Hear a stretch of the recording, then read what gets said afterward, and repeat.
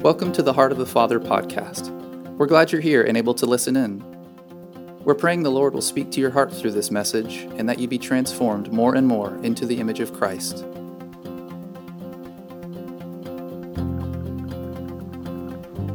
But anyways, I want to have my youth students stand up. Come on. If you're somewhere scattered in here, we're not everywhere. There's Chloe. Look at you, Chloe. But I want to take a minute and just kind of, Brandon did this last year where he did this kind of like introduction thing, and I don't want to necessarily do that, but I do want to honor you guys and tell you how much I love you. I love you guys. I do. You guys know that. You guys, this is a remnant. Can everybody say that word? Remnant.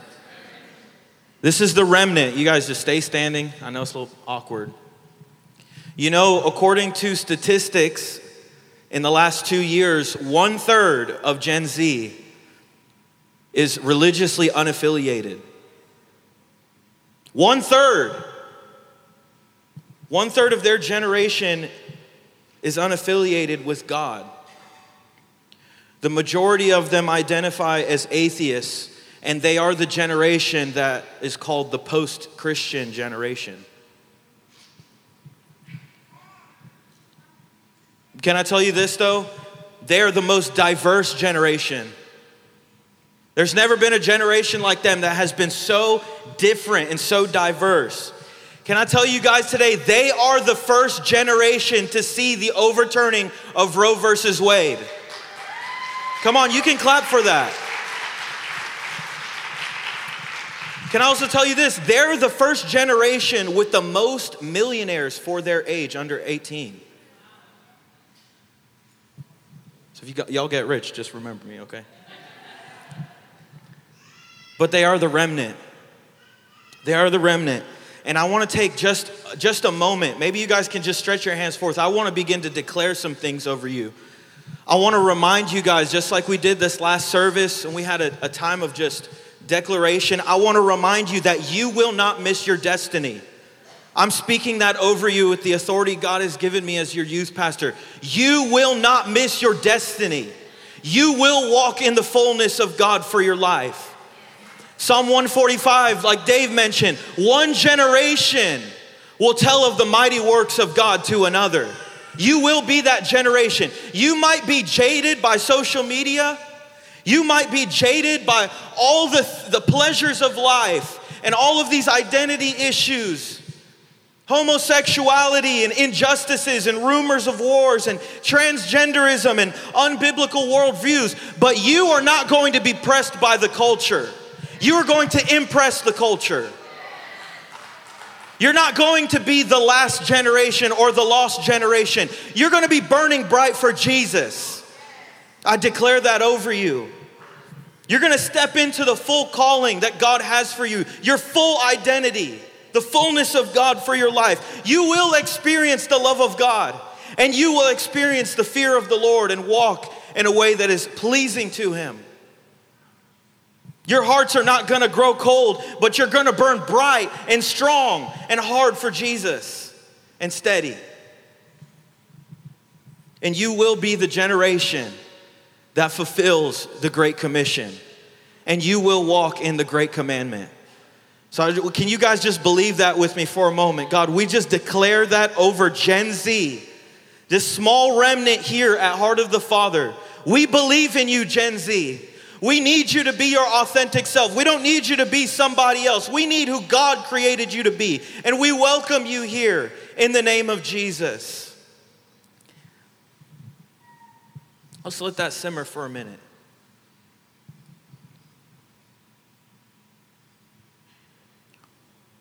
We need you guys to be who God created you to be. In Jesus' name, amen. All right.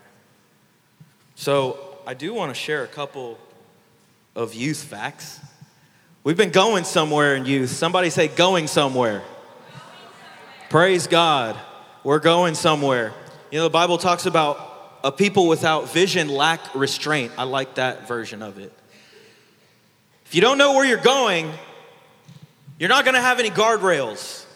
And Sonia and I and our leaders who pour into these students, we've asked the Lord for vision for them. And I really couldn't get away from it this year specifically, for us to just be lovers of Jesus. I'm just kind of telling you guys what we've been doing in youth. We started a series called Own It, Own Your Faith. We talked about personal responsibility in the Lord and how you can't ride on the coattails of other people. You can't ride on my faith. There is a faith and an obedience, like my brother Knowledge, I don't know where he's at, but we were talking yesterday. There's an obedience for us to walk in. For us to walk in for the Lord. So we talked about owning our faith. We talked about owning our thought life. We talked about owning our witness. We're not our own. We've got a label. We've got a sticker, or whatever you want to call it. We've got a branding that says, I'm not my own. I represent somebody else. So the way that I live, the way that I talk, what I look at, what I listen to, all of these things are saying this is what he would do too. So we talked about owning our faith. I love this guy right here. Matthew loves the Word of God.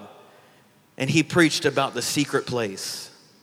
The treasures found when you close your door in Matthew 6 and you pray to your Father in the secret place. And Haley talked about the difference between living for God and looking like the world and walking in the flesh. And Aaron sang beautifully up here, led us into an amazing time of worship. Aaron preached on a culture of worship. It's more than just a song. It's more than just a song. It's my life. It's all worthy of Jesus. And so that's what we've been going after. We've been going after godliness, holiness. And I'm very excited for what the Lord is speaking into us for 2023. I told the students this last week, but I really feel in my heart so strong for us to begin to move into student-led ministry. I want to get so good at this that I work myself out of a job. I want to pour into them so much that we don't have to figure out, well, who's the next person to speak into the next generation? No, they'll be found here. And so that's what we've been doing in youth. We attended a couple conferences. We've seen the power of God move mightily. We've had a lot of fun. We've had a lot of food. Can you tell? But I'm really excited, and it's truly a joy and it's an honor to do what I get to do with my wife here for our students. If you got your Bible, turn with me to 1 Corinthians 13. Can we throw that up on the screen, that first scripture? 1 Corinthians 13. I'm trying to be prudent of our time, but Barry is one of the elders, so he's taught me how to... No, you guys didn't get the joke. It's okay. Barry got it. 1 Corinthians 13. 1 Corinthians 13, verse 1. If I speak in the tongues of men or of angels, but I do not, say do not, but do not have love, I'm only a resounding gong or a clanging cymbal. If I have the gift of prophecy and I can fathom all mysteries and all knowledge, and if I have a faith that can move mountains but don't have love, I am nothing. Verse 3, if I give all I possess to the poor and give over my body to hardship that I may boast, but I don't have love, I gain nothing. I gain nothing. I want to invite you guys on my journey this year. It actually started in 2020. I was asking my wife, when did we get pregnant? That's when my real crucifixion started. If you want to look holy, just get pregnant. Make sure you're married, though. That's just, put that out there, especially you students. I was once a student. Anyways, Hey, we're just speaking truth. I'm inviting you guys into my journey. Also, don't wonder what's in my cup. It's Plexus. I need to make sure my blood sugars are balanced. Anyways, that's not a plug. But in 2020, I was dealing with some things, and I was like, I was realizing, and God is so gentle when he does this in the moments we need it. He was like, hey, you got some control issues. And I'm like, God, help me. Help me with my control issues. You know what he told me? I think I said this last year. He said, okay, get pregnant. And I was like, but Lord. How many great men of God said, but Lord? That didn't go very well for him, right? And so it started this whole thing, and if you guys know our story, there's so many things that were out of control. I didn't know what was going on. I'm faced with being a father and a caretaker to my wife. She was very sick. It was so nuts. Fast forward to this year, 2022, and I'm feeling these things surface again, control and edginess and kind of living, at least in my internal world. And maybe you've never seen it in me, praise God. But I'm just being honest here, inviting you guys to come along my journey. Dealing with things in my identity. You'd think for somebody that's walked with the Lord for almost 16 years, I'd be pretty okay. But I realize that even as I grow, there are some areas that are missing. And I was realizing that in September, I needed to make a shift in my emotions. That they were incomplete, and that actually my emotions, and this is still a journey I'm on. I'm not saying this like I'm an expert, but they were hindering my walk with the Lord, and they were hindering the quality of my love for him. And so Brandon sends me this email. I feel like Jehovah Sneaky operates through Brandon. Like, it just, that if you guys don't know who that is, he's the like, surprise God, and you just didn't see it coming. That's Jehovah Sneaky. But Brandon operates in the Jehovah Sneaky anointing, and he emailed me something, and he's just like, hey, check this out. And it was this course called the Emotional Healthy Discipleship. So I'm going to pull a little bit today from these teachings. My man named Peter Scazzaro, I honor and respect this man a lot. Amazing story, I can't really get into it, but I applied for the course. You have to apply, you actually have to be in ministry.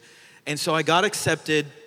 The church blessed me, took care of it financially and everything. And so I went through that course, and last Wednesday I have just finished it. It was an intense, you can clap for that, yeah. I completed something, praise God. Yeah. So that was about 3 months. In October, we started that, and it has been so transformative. It has been such a blessing. And so I'm going to pull a little bit from that tonight, or today. And so I was praying, and I was asking the Lord, I don't want to give, like Dave said, I don't want to give my opinion. What is it that you want to say? And the title of my message this morning is Love, the Mark of Maturity and Success. You can write that down. Love. It's the mark of maturity and success. You know, I'm 4.5 years into youth pastoring, and I've been wondering some things. Everybody say wonder. I've been wondering some things. You ever wonder? You ever kind of just, man, what have I been doing? You ever had that question before? Maybe it's just me. And I've been wondering, and I've been like, Lord, what have I achieved anything? I've been youth pastor for 4.5 years. I'm approaching 30. Some of y'all are like, you got like a whole nother life ahead of you.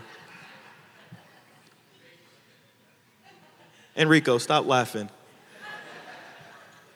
But I've been wondering some things, you know? I've been asking myself, am I growing well? And can I tell you guys, before you start asking those questions, know that we have this complex in us to condemn ourselves. Don't go exploring your heart without Jesus. I'm telling you, that's a little nugget for somebody today. You will spend an eternity in your own brain condemning yourself, disqualifying yourself when Jesus is pulling you out of that. But I've been asking myself, am I growing well? Am I stewarding things rightly? Am I accomplishing what Jesus has asked of me? Here's my big question. Am I walking in the path of success? By show of hands, how many of you want to be successful? Man, there's something wrong with y'all if you don't have your hands raised. Maybe you're a little disengaged or something. I think everybody wants to. You can keep those hands raised. If you want to be successful in this building, raise your hand. That's good. Keep your hand raised for a minute. How many of you think that you are walking down currently the path of success? Give you time to think. It's different hands are going like, Some hands just went like halfway. It's like half-mast. You know, I'm going to crack since my mom's here. And I'm half Filipino, y'all, if you didn't know. And I'm going to be nice. But, you know, Filipinos, we have this thing about us. My mom, she has sacrificed so much for me to be here and be the man that I am. She worked very hard. She still works very hard. I honor and I love her.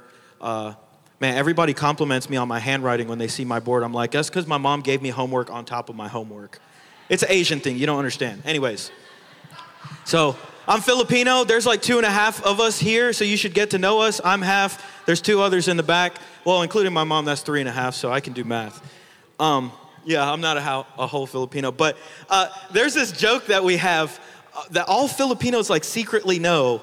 And it's like this undertone of like, hey, you're really successful if you become a nurse, a registered nurse, or if you become a mailman. She left. Okay, man, well, let me add a third one there. I just thought of this one. Or if you work at the cruise. If you work on a cruise. You ever been on a cruise before? You've seen a Filipino. Anyways. But we, you know, growing up, I'm just kind of like, is that success? Is it? How do you define success? You know, we live in a culture that success says this: if you aren't getting bigger, you are failing. I'm not knocking numbers, but the general feeling that we have is if you aren't getting bigger, then you're failing. So we define success by things like a bigger bank account. And we think okay, I get everybody. Can we just get away from the theological brain and just get real here? Because I really feel like the Lord wants to go after what's deeply in here. I love Jesus because Jesus doesn't just speak to the mind. He goes directly for the heart. And I feel like the Lord wants to address how we define success today. How we define walking in maturity. Am I growing? So we define it by bigger bank account. Maybe if I have a bigger house. Where's Nadine at? We were talking about houses yesterday at Chick-fil-A. Big farmhouse, wraparound porch. Maybe it's bigger influence. If my social media takes off, if my business takes off, that tells me when I'm successful. Maybe it's ministry. When I get those numbers, when all of them understand, that's when we're successful. I want to define success 2 ways. Number 1, this is very simple. Success is becoming the person God calls you to become and doing what God has called you to do in His way and in His timing. Let me say it one more time. Your success is you becoming the person God has called you to be, not somebody else calling you to be. And doing what God has called you to do in His way and in His timing. I want to tell you guys this morning that the measure of your maturity, the measure of you walking in success in your life is how well you can love others. We have this big sign in our office. It says, "Did you learn to love one another today?" Success and maturity look like going home and loving your family well? I want to read a couple of examples from this book that this gentleman wrote.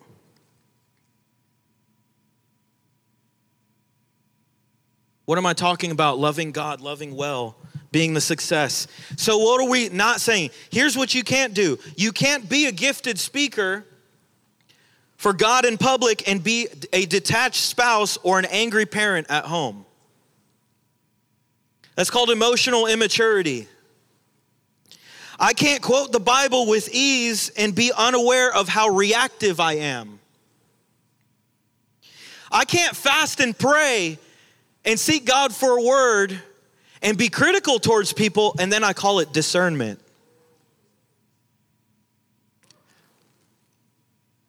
I can't lead people for God when in reality my primary motive is for an unhealthy need to be admired by people. So how do you define success today? Heart of the Father? Do we define it by the big highs and the spiritual things? I'm not knocking that. Is that the only defining measure? Because I want to tell you today that your love for God it has to be transferable to love for people. They have to be. Got lots of books here. Praise God. I think we're working on a table to got a lot of stuff here. I want to read this excerpt from this workbook that has been helping to transform and bring some wholeness to my life. The essence of true Christian spirituality is to love well. This requires that we experience connection with God, number one, with ourselves, and with other people. So God invites us to practice his presence in our daily lives. At the same time, everybody say same time. At the same time, he invites us to practice the presence of people within an awareness of his presence. It's called relationship. Sadly, the two are rarely brought together. The Christians in Corinth failed to make that connection. They were zealous, they were diligent, and they were absolutely committed to having God as Lord of their lives. They had the faith to move mountains. They gave great money to the poor, and they were incredibly gifted, but they did not love people well.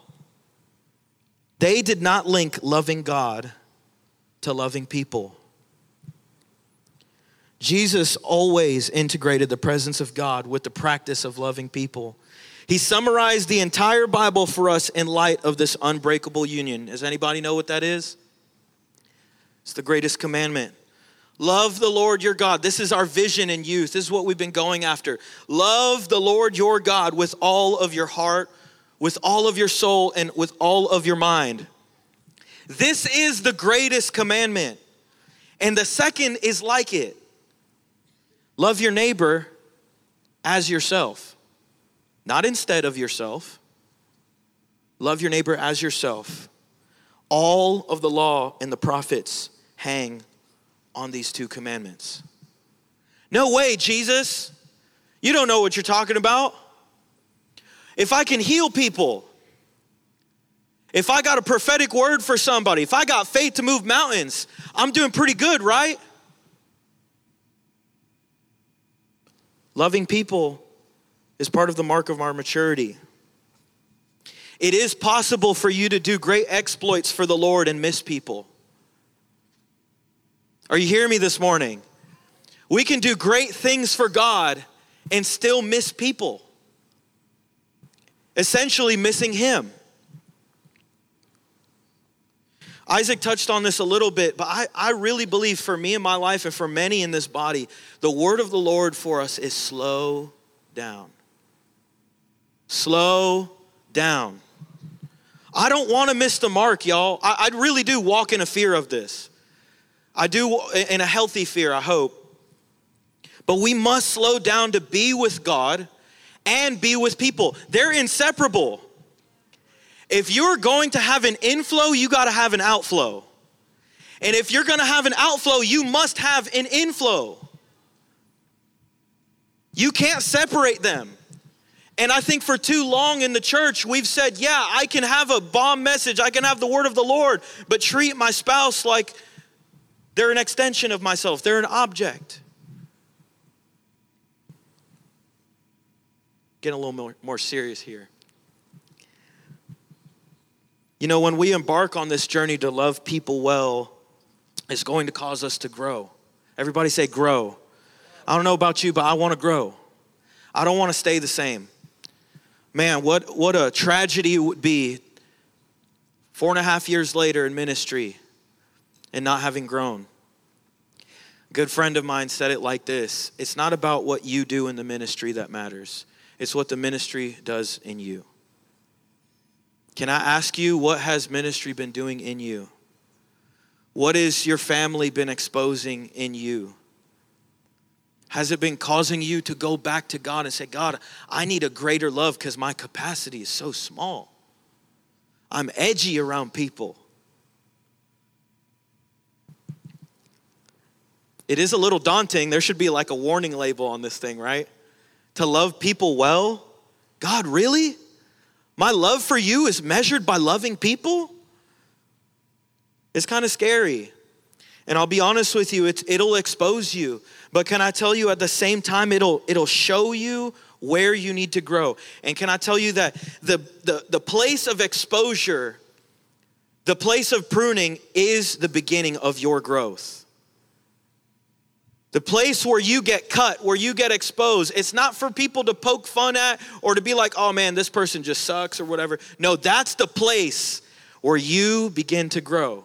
Right? We know John 15, he prunes us so that what? So we might be more fruitful. It's not so I can be alone with God and I've got like this mystical experience. No, I'm getting alone with God. I'm loving him with everything I've got. And then naturally it's coming out of me and I'm loving people the way that God loves me.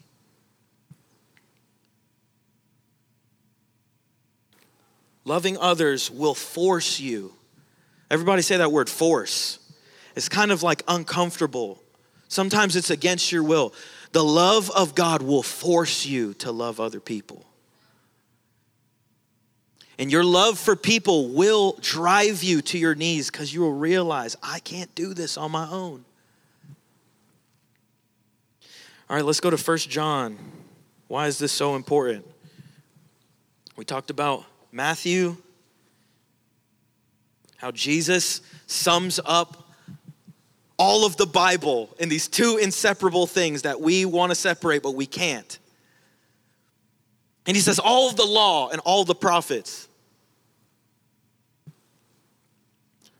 So 1 John 4. If you are there, give me a amen. Come on. All right. We're scooting along here. 1 John 4, verse 7. I'm going to hop all over the place a little bit, but why is this so important, loving people well? Jesus, through John, the Holy Spirit gives such an amazing emphasis. This is not my opinion. I want to invite us into the wrestle that I've been walking in, and I'm no expert, I promise you. But I've been walking in this because it's driving me back and forth from love for people and love for God. But he says this in verse 7, dear friends, let us love one another, for love comes from God. Everyone who loves has been born of God and knows God. Whoever does not love, say does not. Whoever does not love does not know God, because God is love. Really, John? You sure you know what you're talking about? Verse 11. Dear friends, since God so loved us, we also ought to love one another. No one has ever seen God. But if we love one another, God lives in us. That's success. He lives within us, and his love is what? It's made complete. Can I tell you, if you're lacking something, God's love can complete you as we love other people. Verse 17, This is how love is made complete among us, so that we will have confidence. Come on, somebody say confidence. I want to have confidence. We will have confidence on the day of judgment in this world if we are like Jesus. Verse 19. We love because he first loved us. Whoever claims to love God, watch this. Whoever claims to love God yet hates a brother or a sister is that's a strong word. We know how God feels about liars, right? In the Old Testament. For whoever does not love their brother and sister, whom they have seen, cannot love God, whom they have not seen. And he has given us this command, not an opinion, not a suggestion, a command. Anyone who loves God must also love their brother and sister. My love for God is measured to the degree that I love others. John 13. Let's go to John 13. I just really like John. You know, they said that John was the one that was closest to Jesus. Well, at least I think, according to the scripture, he calls himself that. So it's kind of interesting. John 13, verse 34. A new command I give you, love one another as I have loved you. What does that mean? Can I just give love to people the way that I love best? If I've got a lot of finances, can I just love people only in that way? No, what does he say? As I have loved you. There's something about that that's a little more complete. It's not one-sided. As I have loved you, so you must love one another. By this is the big scripture right here. By this, by your love, everyone. Come on, can somebody say everyone? I hope this is steeping in our souls. Like, this is so valuable. I can't believe I've somewhat missed this all these years. By this, everyone will know that you are my disciples if you love one another. Can I ask you a question? Can anybody tell that you love God? If they're around you, can they tell? I was looking at this study. It was actually done this year by the Episcopal Church. And there's another company, I think it's called ISPAS. And they did this study with 3,000 Americans. And it's called Jesus and in the American Church. And this study shows what Christians and non-Christians thought about Christians. They said, okay, among all these words, I want you to describe what Christians are like. This is what Christians perceived from other Christians. You ready? They described them with this word, giving. 57%, there's many words. They described them as giving. This is Christians viewing other Christians. 57% said giving. 56% said compassionate. 55% said loving.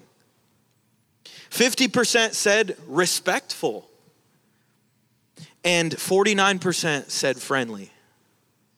So Christians viewing other Christians, they perceive them as, man, they're very giving people. They're compassionate, they're loving, they're respectful, and they're friendly. That's pretty good, right? We're doing good, y'all? That's us. I wonder what the non-Christians thought. Fasten your seatbelt. Non-Christians associated Christians with characteristics like this. 50% said hypocrisy. That's the number one. Number two, 49% said judgmental. 46% said self-righteous. And 32% said arrogant. Let me ask again. Can anybody tell that you've been with Jesus? Can the non-Christians tell you've been with Jesus? Right? Because we can't like tell them, hey, look, listen, you don't know the revelation I just got. I was in the prayer room 5 hours. Whew. Let me tell you. And they're like, huh? Why are you so impatient? Why are you judgmental? What is discernment? What does that even mean? What do you like know something about me that I don't know? I always think about this scripture when I think if I've been around the presence of God. I think in Philippians, there's this scripture that says rejoice. Rejoice. I might be wrong if it's in Philippians or James. I love all those books, but anyways, it's in here. That's all that matters. But he says rejoice, rejoice. God is near. And then right after it, he says, let your gentleness be evident. Can I ask you a question?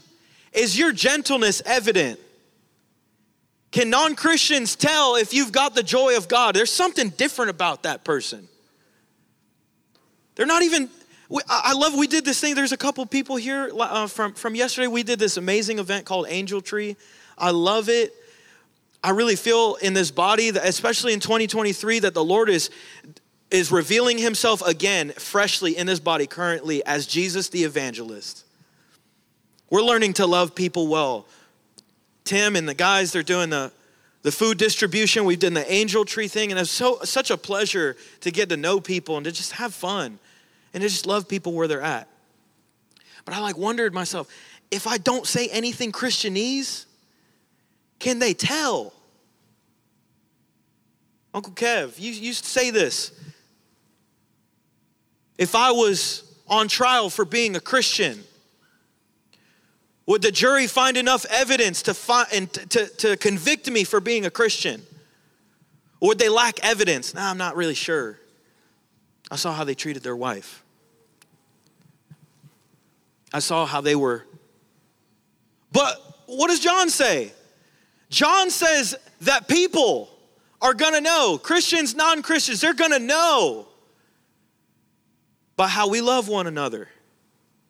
Is it just like the fleshly kind of love, or is it God's love? There's something different about it. It's not looking like for something from me. Can I tell you something? People know when they are a project. Maybe you felt like a project. And I think part of the problem is we've defined success in so many different ways that we do things for God and different pursuits. And all of that's great, but we miss people. Peter Scazzaro says it like this: you can make disciples, but miss people. And in this church, I do have a healthy fear that we don't miss what God is doing in people. And we become present. But that statistic startled me. It poked something in me. I'm like, man, God, is that really? Is that a healthy question for myself? Is that in me? And I began to realize this on my journey this year. As we had Judah. How many of you know that Judah is kind of crazy? He gets it from his daddy. I love that boy. I love him. But having children, getting married, boy, they will uncover you. Being in deep relationship, hello, covenant community, heart of the Father, people are going to know about your stuff. People are going to recognize after rubbing shoulders with you, man, you know, when they're offended, they kind of stew on it. They don't come to me. They don't talk about it. They would rather avoid. And I really feel this. God is calling us in this body to grow in our, not just our IQ with God, but our EQ, our emotional intelligence with one another. Because the degree to which we love one another is the measure. It is the marker, the defining moment of how well we love God. And they're inseparable. They rely on each other. This guy, Peter, he recounts, I'm trying to be good with my time here. Y'all with me? Praise God. He's working on my heart. I'm in this with you. Somebody say, crucify me. No, not me. Just say it for yourself. It's like a little dangerous. Crucify him. No, don't do that. already do that up here. See, here, yeah, actually, you know what? I'll say that. So, you know, one of the things about preaching up on this stage, which the elders don't tell you, is they get crucified. They get crucified in the private place where they are alone with God. Nobody sees what they're doing, and they do this tug of war with the Word of God so that we can also enter into it. But Peter, I can't get into it with time, but he has this crazy, amazing testimony where he gets radically saved. I mean, he's going to prayer meetings, speaking in tongues, all kinds of things. Him and his wife get married young. They move to a Spanish-speaking country just to engage with the people, learn the language, learn the culture. They come back, plant huge church. They have a Spanish-speaking church of 400 people within their church. That's how big it is. And they experience all kinds of craziness, and they find this faultiness in their discipleship, and they realize that their unhealthy qualities were being reproduced unknowingly to the people that they were discipling. Not just their strengths, but their weaknesses. So much so, I believe it was in 96 that Peter Scazzero's wife her name's Jerry. She's like one of those bold women, like, I'm not taking this no more kind of, you know anybody like that?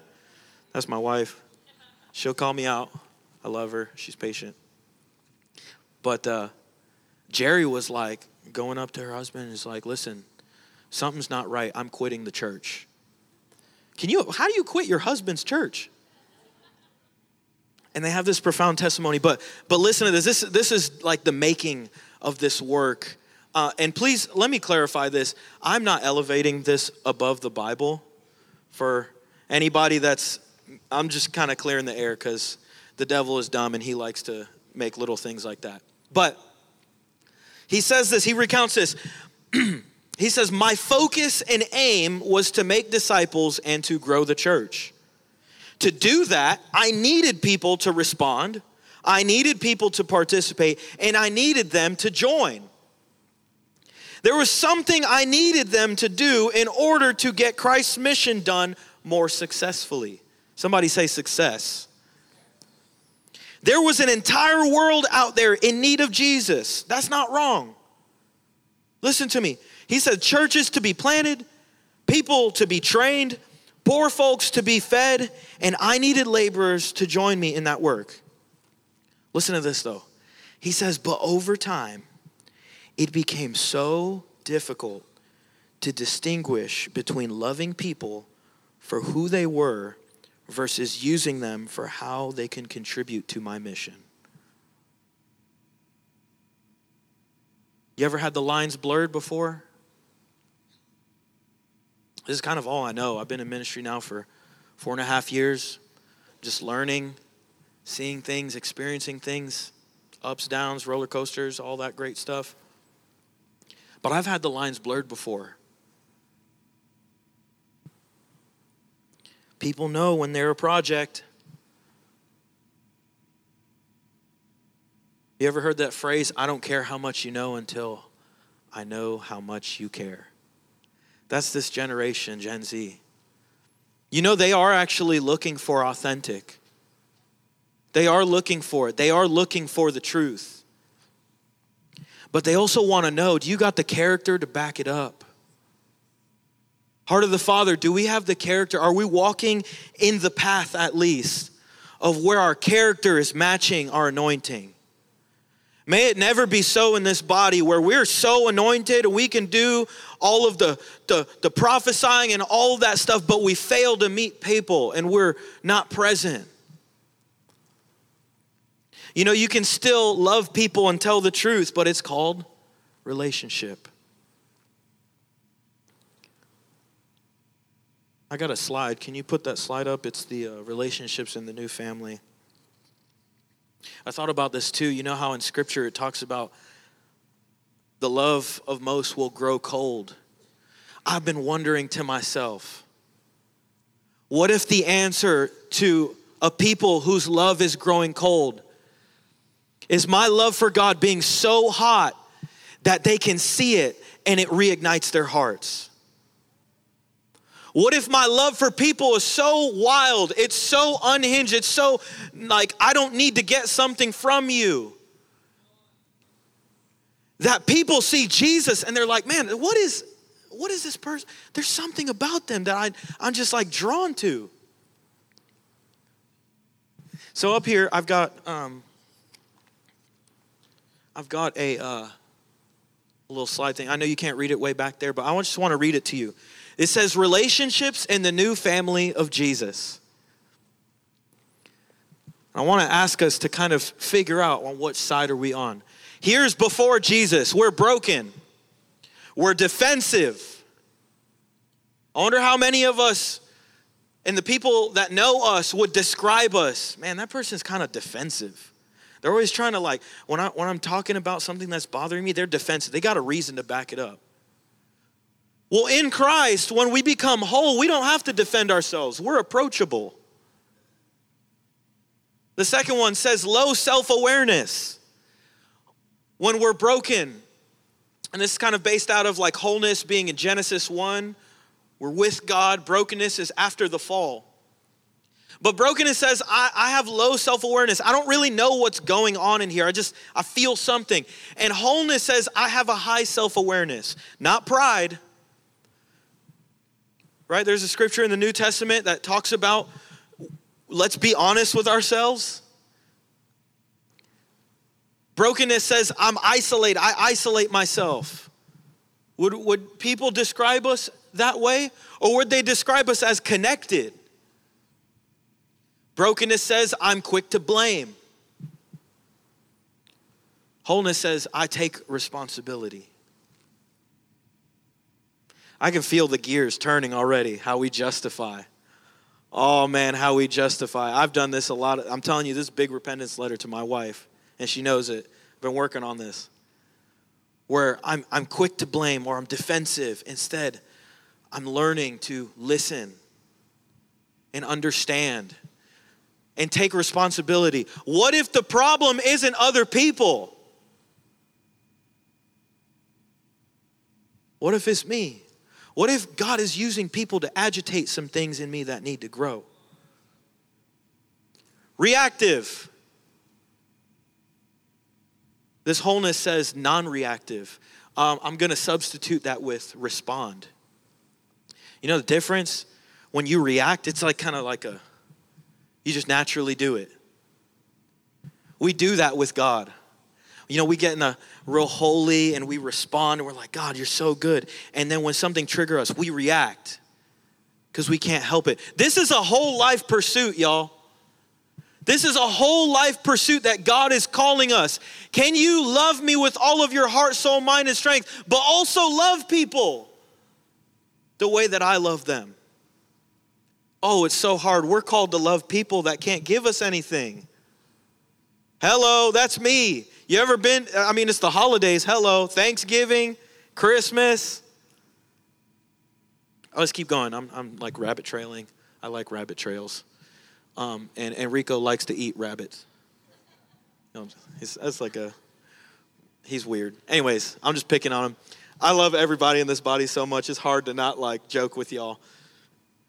Fearful. When I'm broken, I'm defensive, I'm reactive, and I'm fearful. But the walking in wholeness says I'm courageous. This is, we have the challenge to step out from broken, and I'm going to substitute brokenness for a minute from saying the unhealthy tendencies that we've grown up with. The unhealthy family traits that we've acquired, that God calls us to walk out of brokenness and distinguish and work on and allow Him to transform us by being with Him, being transformed by Him so that we can give our lives as an offering for Him. We're no longer fearful, we're courageous. We're no longer self-absorbed, but we're self-giving. I'm no longer addicted. I'm not reliant on something, but I freely give. I don't need your affirmation. I love it. I appreciate it. But I'm free. I'm free to love you. Brokenness says I'm dishonest. That's the old family. But in the new family, we are honest.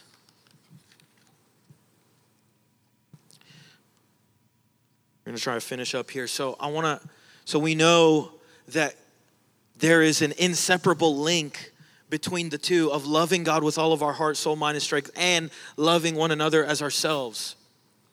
And that's everything. Jesus summarized the whole Bible, all of the law, all of the prophets, everything in those two. And so how do we do it? We know it's important. It's the measure of our maturity. And when I ask myself, I hope somebody, when they walk out of here, that you start asking, man, how well do I love people? Is it translating over from my love for God? Is it translating out of my quiet place and into the open place? But I want to ask us, how do we do this? I'm going to give you just 2 resources as best as I can from this teaching. You can put up the next slide if you can, the chart. Siri is trying to talk to me. So there's this guy, his name's Martin Buber. He, 1914, during World War I, he is a well-known German Jewish theologian. And he would describe himself, and people would describe him as deeply religious. They would describe him as more concerned with the eternal, which is not bad, more than the temporal. He's primarily concerned with like these mystical experiences with God. And he recounts this conversation that he has with a young man that changed everything for him. On my spot here for just a minute. You guys doing okay? I know this is hard. Welcome to my wrestle of growing in love for people and growing in love for God. I can't find it, but so Martin Buber has this conversation with this guy, and he recounts that it was cordial, it was friendly, but he admits that he wasn't present. You know, you can be there but not be there. You know what I'm talking about? Maybe you've been that person. I've been there. He had this conversation, and later he finds out, this is the beginning of World War I, he later finds out that this young man committed suicide. And this young man did not come to this great theologian just to have a casual conversation. And Martin was so caught up. He's like, man, that morning I had this powerful experience with God, and it was amazing. And that's not bad. Hear me. That's not bad. But it must translate over. And he says it like this: I recounted the conversation. I was there, but I was not there in spirit. And this young man came to me, and he didn't come for a casual conversation. He came for a life-changing decision. He recounts it like this: I learned that he had not come casually, but this conversation was born by destiny, not for a chat, but for a decision. And when he found out from a friend that this young man passed away, it struck him. It rubbed something wrong in him.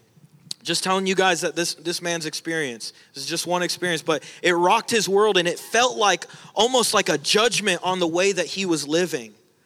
He was so preoccupied with his experience that he brought leftovers to this young man. He was distracted, and he was not fully present. So several years later, this is 5 years after the end of World War I, in 1923, he published this book. One of his greatest works is called I and Thou. And that's this chart right here. And this references how we relate to each other. So I want to tell you this hopefully will help you with the how. Well, how do I love people? How do I be present? Here we go. I, it versus I, thou. So when you relate to someone as an it, you are relating to them as an object. Or you are relating to them as a means to an end. But when on that right side, when you relate to somebody as a thou, we relate to them as people. Different, but created by God. When we treat people as an it, we treat them differently because they've got different views. We're a little impatient because they don't fit into our plans and they don't fit into our expectations. Hello, I hope this is translating. Thou. When we treat people as a thou, we realize that people are unrepeatable. There's nobody like that person in all the earth. They're treasures, even if they've got differing views. But are they not also image bearers? Did God not also make them? Let me try and get through this chart a little bit. When we relate to people as an it, let's kind of like examine this in our own hearts. We're distracted. We're goal-oriented. Lord, help us if there's any of that in us. But when we relate to people as a thou, we're attentive. We're listening-oriented. I'm not trying to predict what you're saying and say what it is that you need to say. I'm allowing you to speak. I'm listening to understand your tone, the way that what you're not saying, what you are saying. I'm learning this. When we treat people as an it, where others are objects and they're extensions of ourselves. We got to go. We got to do something. Do this, do that. But when we relate to them as a thou, others are people and they're unique and they're separate. Can I say that you and I, we can be different in this building and we can still hold to the same truth. We can accomplish things different ways. When we relate to people as an it, we're judgmental, we're conditional, we have conditional acceptance. But when we treat them as a thou, as a person, we are non-judgmental and we have radical acceptance. I'm not talking about compromising your faith. I'm going to get to that. When we relate to them as an it, we have a monologue. You ever had a conversation with somebody and it's just a monologue? They're just talking and you're like, there's no connection because it's just one person speaking. It's a monologue. Maybe it's like a debate. They want to make their point. The other side says it's a dialogue. We have exploration. We talk, we admire, and we have curiosity. Hey, how did you come to that conclusion? I am genuinely curious. Second and last one here. When we relate to people as objects, we withhold ourselves. We keep things and we limit our sharing. When we treat people as people, we offer ourselves. We lay down our lives, right? Jesus said that. We become vulnerable and we can have full self-disclosure. We can be open with them. We can trust them. And the last one, when we relate to them as objects, we are closed off. We're unwilling to learn from them. They don't have anything to offer me. And therefore, if I don't have anything to learn from them, I'm not willing to change. I know it all. How many times do we in our theology, and I really do feel like I want to get us away from just having it in our brain. We can be really good theologians, but poor lovers. I want to be both. I want to love well, but I want to speak the power and truth of God's word and not compromise. It is a real wrestle. But when I treat other people as a thou, I'm open, I'm willing, I'm learning, and I want to change. So that's the I, thou chart. I wrote this down. Our presence with people can be some of the greatest ministry to others. Can I tell you that you never know how victorious and how healing it is to be present with somebody that has battled with rejection? You don't know. If you've ever battled with rejection, your presence is a gift to them. To be fully present To be like Jesus in the flesh. There have been some real moments where I've talked with Brandon and I've met him and I've just been, and he does so well at being present. And he's listening and he's trying to put himself in my shoes. All the elders do that. And they continue to grow in it because we're all on this walk together, y'all. But you never know how healing it is to bring your presence when somebody has wrestled all their life with abandonment. And you say, guess what? I'm here. I'm listening to you. You have my attention. Is that not like the Father? You have my attention. Could you imagine what that looks like? Listen, you have my attention. You have my ear. I'm leading you. You got this. You don't know how healing it is for people that battle with loneliness and battle with being misunderstood, because you become, in that moment, you become like Jesus. You become Jesus in the flesh. And God uses that, the gift of your presence. Don't underestimate that. So how do I practice the presence of people? In the same way I practice the presence of God. I promise this is my last point. I'm Pentecostal though, that's like my second closing. All right, I've got 3 questions. I've got 3 questions for us to know if we are being present.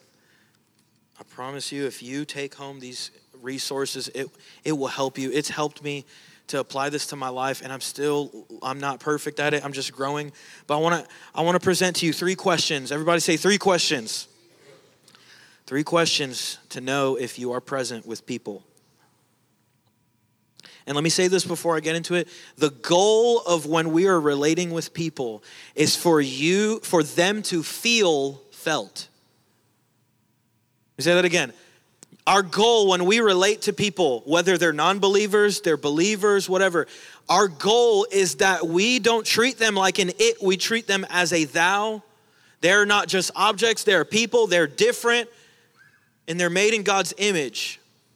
They're not just a cog in the machine. They're not just like, hey, you're talented in worship, you just need to get on my worship team. You need to do this, you need to do that. I want to get really good at loving people where they're at. Because they know when they're a project. They know when they're just like another thing to get where you want to go.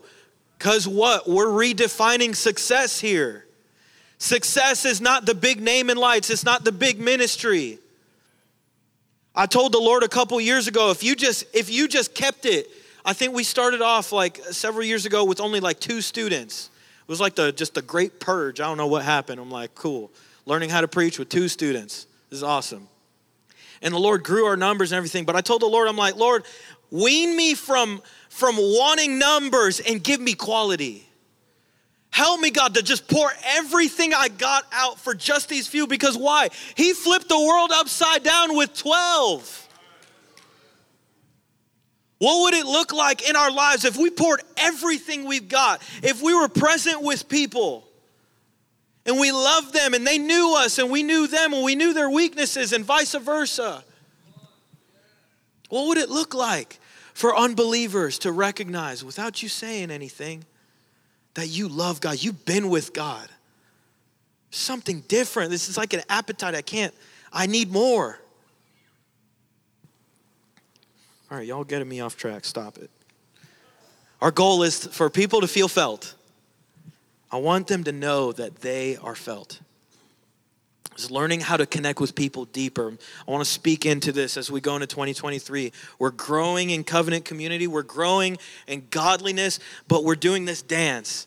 Okay, like I can't just love God. I got to love people well with the same love. Can I tell you also that the same work, the same effort that you put into loving God, it's just as hard to love people.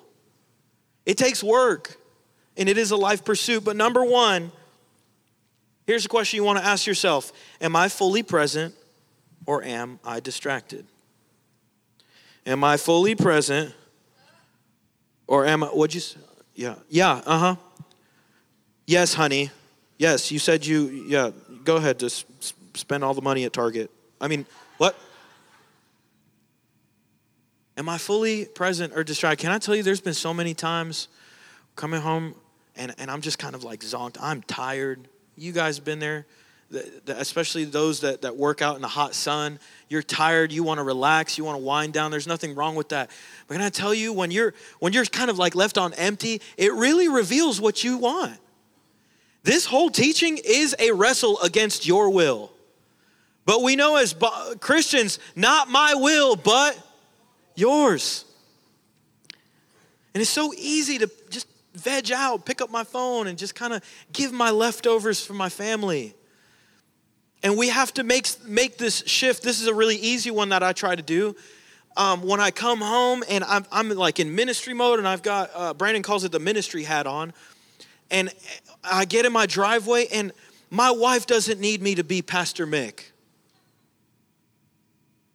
My wife needs me to be a husband. My wife needs me to be a father. She's been at home. Judah's been acting a fool. He's done busted his lip like 5 times.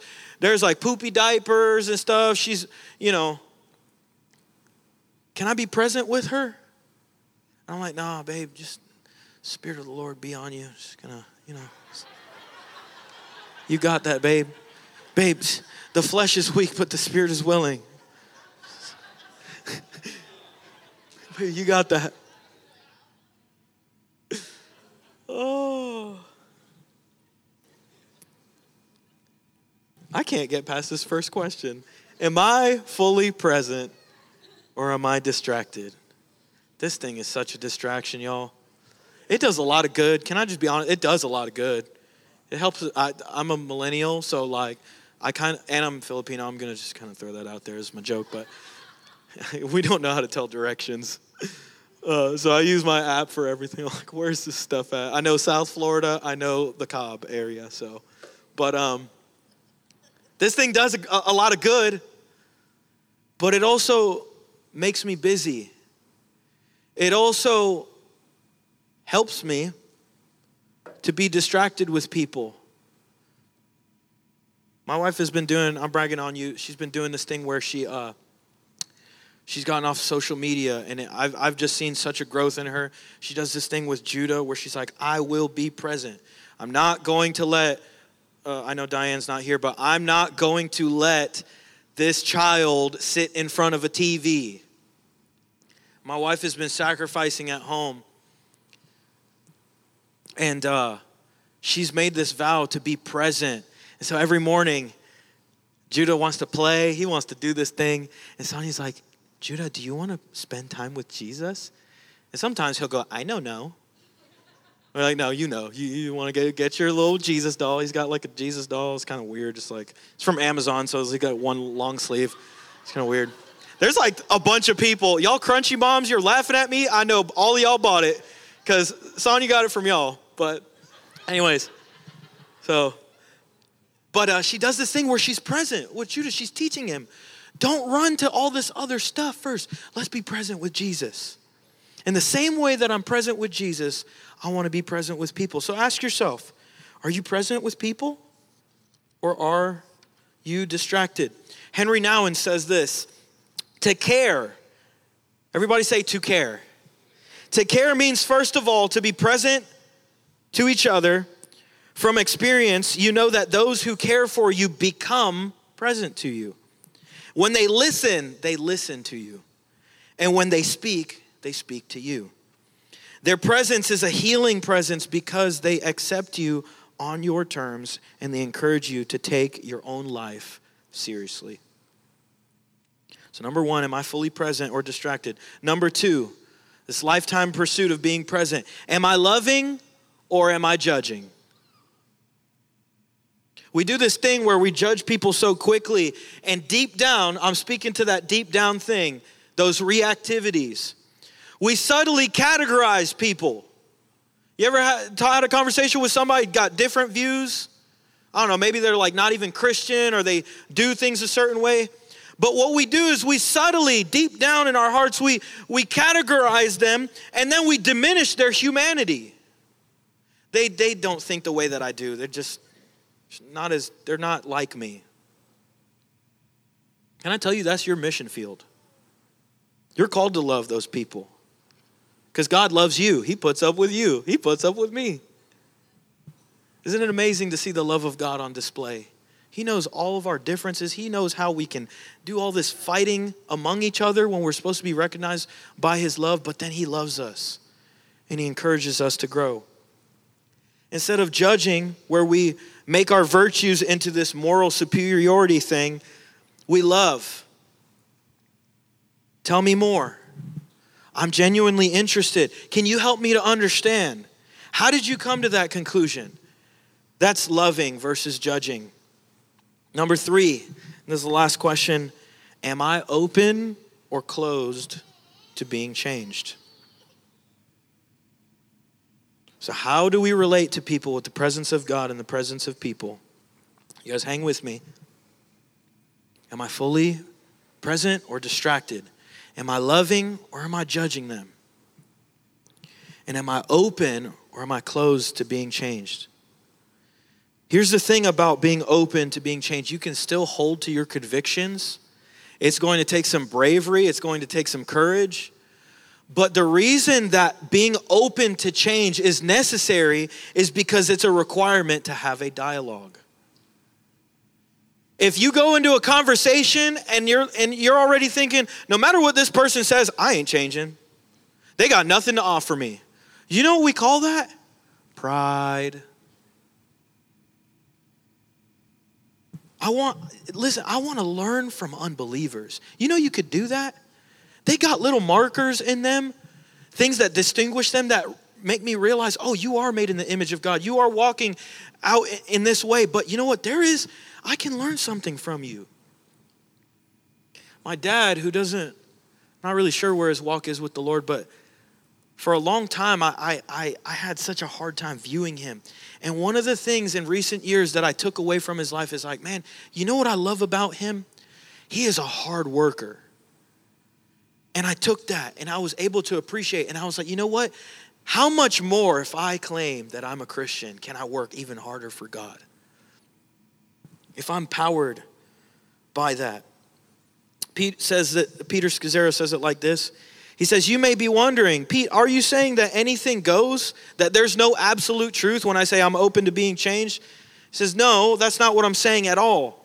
But at the same time, I am saying you must consider it biblical to engage another unrepeatable image bearer in a posture of openness and to assume that you can learn something.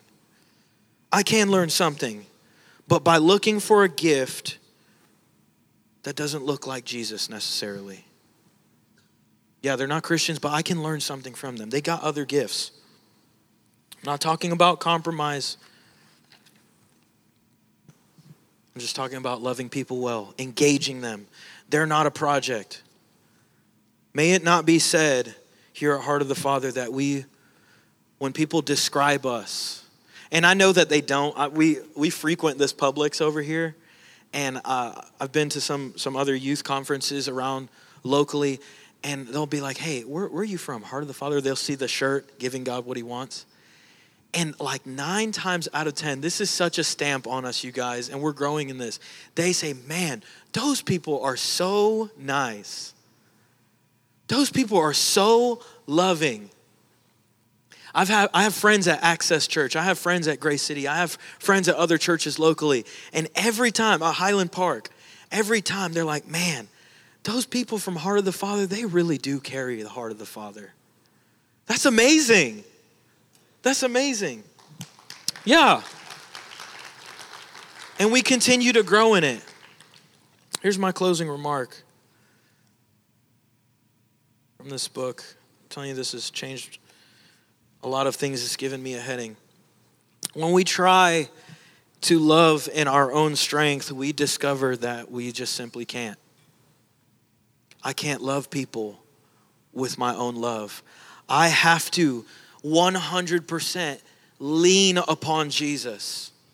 I have to know, God, the way that you love me, the way that you love in the Trinity, help me to love people that way. I naturally fall back into unhealthy ways of relating, especially when I'm under stress.